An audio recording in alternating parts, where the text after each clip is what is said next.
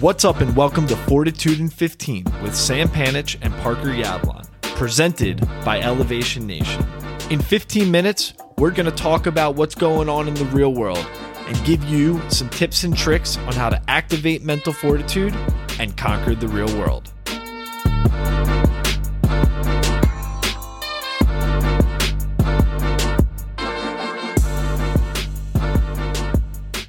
What's up, Sam? How are you, brother? Happy Fortitude in 15, man. Another episode. What is this? 108? 109? 108. You should know that. 108.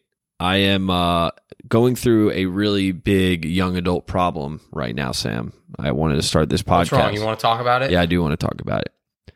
I am having trouble figuring out how to balance the heat and the cold in my apartment because I'll turn my heat off and it'll get too cold. Then I'll turn my heat on and it gets too hot. And this is a big challenge right now that I'm going through. And I got one of those fancy thermostats, you know, that you can like adjust. It's got the AI and everything.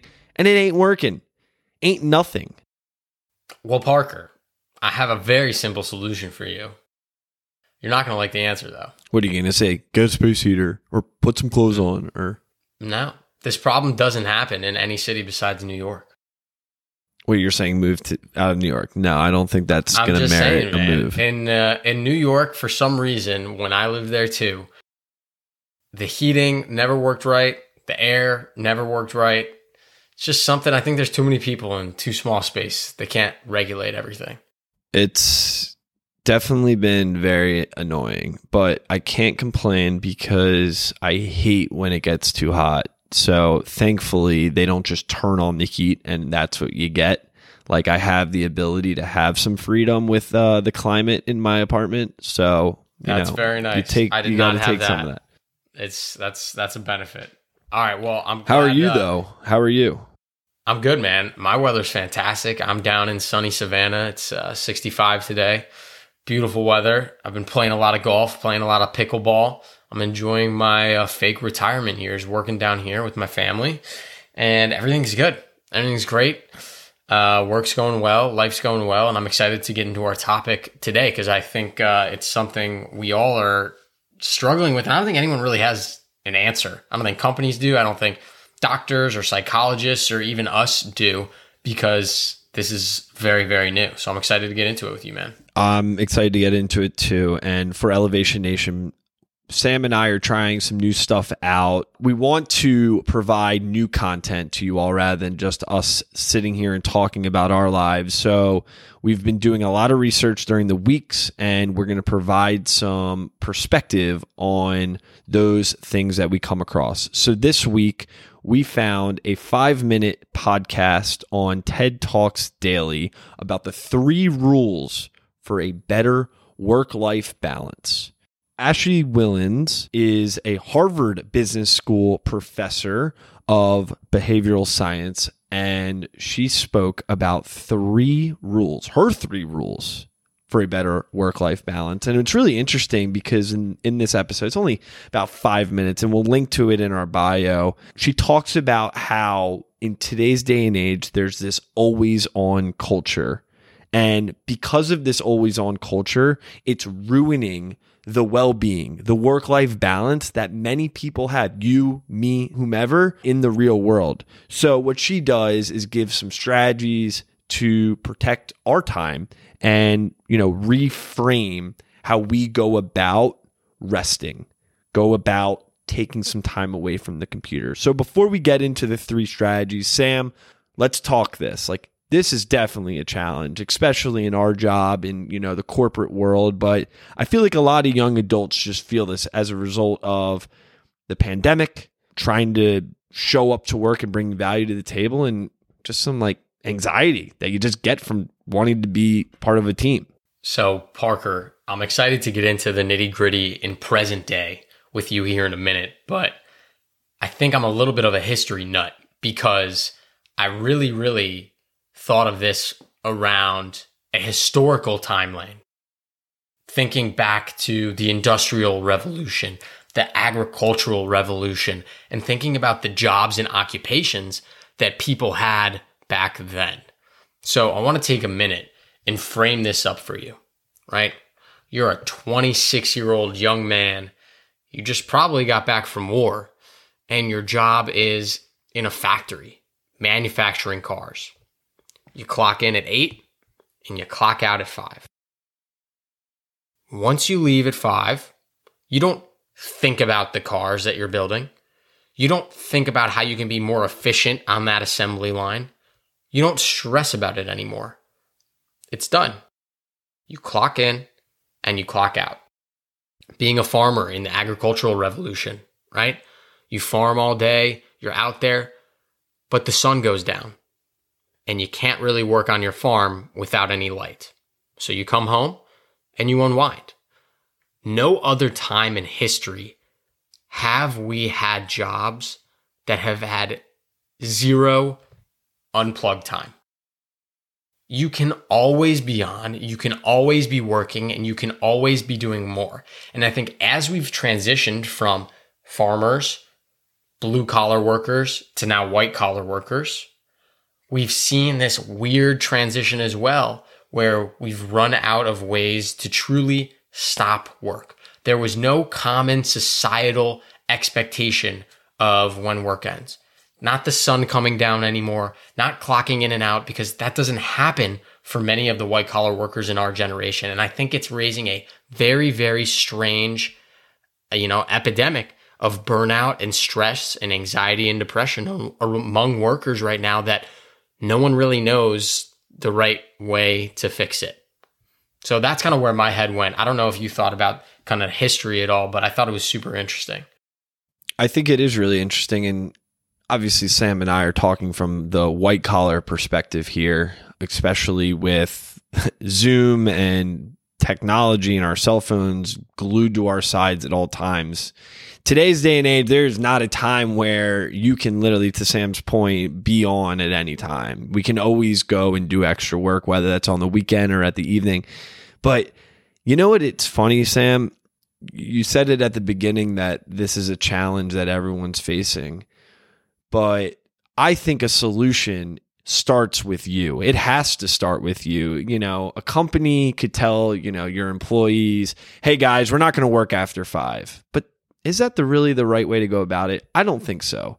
It's about letting the people set the boundaries. It's letting the individual set their own boundaries too. And as a young adult, Sam and I, we want to truly elevate. We want to make sure we're providing value on a team. We want to make sure we're doing everything we can to set ourselves apart from the rest of the group. And sometimes the way we think about doing that is work, spend more time doing work. And that's a challenge, because when is there time to just rest and put work aside and enjoy the other things in life, the beauty of outside, time with your girlfriend, boyfriend, relationships that you have, going on vacation, when does that come, right? And that starts with you figuring out what you define as rest. And that brings us into the 3 principles that Professor Ashley Willens discussed on this podcast. And I'll break them down, all 3 of them, and then Sam will go into a little banter about that. So she says, to combat this idea of always on culture, you need to reframe rest, or in her words, reclaim your rest. And there's 3 ways you can do that. Is you need to reframe what rest means to you. Define what rest, taking time away, means to you. 2, communicate to your team, being transparent to your team on setting boundaries of what rest actually means to you, and saying, hey, okay, I'm setting a boundary here on I'm taking time away, and you need to all understand that. And 3, negotiate for more time. There are often times where there's a client deliverable that needs to be due, or you have a deadline. Set a boundary and ask for more time if you need it. At the end of the day, she says that the quality of work is always more significant in how someone portrays your work rather than the amount of time that you put into it. So Sam, what do you think about those 3? It is tricky, to say the least. again, going back to my historical examples, something societally shut off that prevented more work, whether it was the sun setting or the factory closing. Now work can happen anywhere at any time. And that makes this extremely, extremely difficult to manage.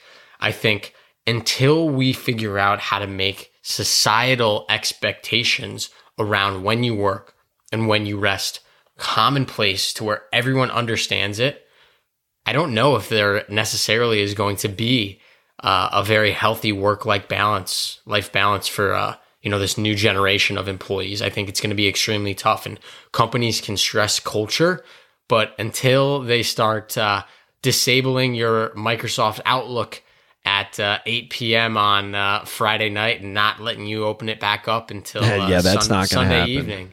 That's not going to happen. I don't know. There's no reason for them to do that, because you'll have people that want to do it. And that's fine. You're right. That's fine. And when people do that, though, it doesn't matter if it helps them. That then, whether they know it or not, is subconsciously passed on to the rest of their team and their coworkers. Well, it's like an expectation thing. I mean, back to number 2, like imagine if your manager is working till 9 p.m. every night and is fine with it. Then everyone else on the team thinks that they need to work till 9 p.m. Interesting. That's not fun. When in reality, that person prefers to go above and beyond. But at the end of the day, I think if you're not owning it and you're on a salary, Sam, you're entitled to having your time away. It's really tough. And I think this is one of the things working from home this is not a benefit that's come out of this work from home lifestyle we all have from COVID, because again, just like punching in and out from the factory warehouse, you could leave work. And when you left, that typically meant that you were done for the evening. But now there's no leaving. Your computer comes with you everywhere. So I've heard a lot of people at various companies around the world not installing their mobile app versions of Microsoft Outlook, Slack, and Teams so that they can, when they want to, truly unplug. All they do is close the lid of a laptop and step away, right? And I think that and ideas like that help empower our people to feel like they really can close work both physically and metaphorically by shutting the lid of their laptop and moving on with their rest. I completely agree. It's setting boundaries with yourself, setting boundaries with your team. And the best way to go about that is by defining what it means to not be working for yourself, communicating and being transparent about those boundaries that you're setting.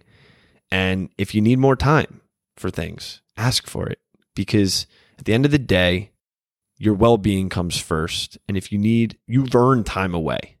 You've earned your weekends. You've earned your evenings. So just ask for some more time if it seems like a crunch for you. But it wouldn't be a Fortitude in 15 without Parker's perspective. And I'll leave you on a quote about rest. It is said by Erica Lane. Quote, "Rest is not idle, is not wasteful. Sometimes rest is the most productive thing you can do for your body and soul."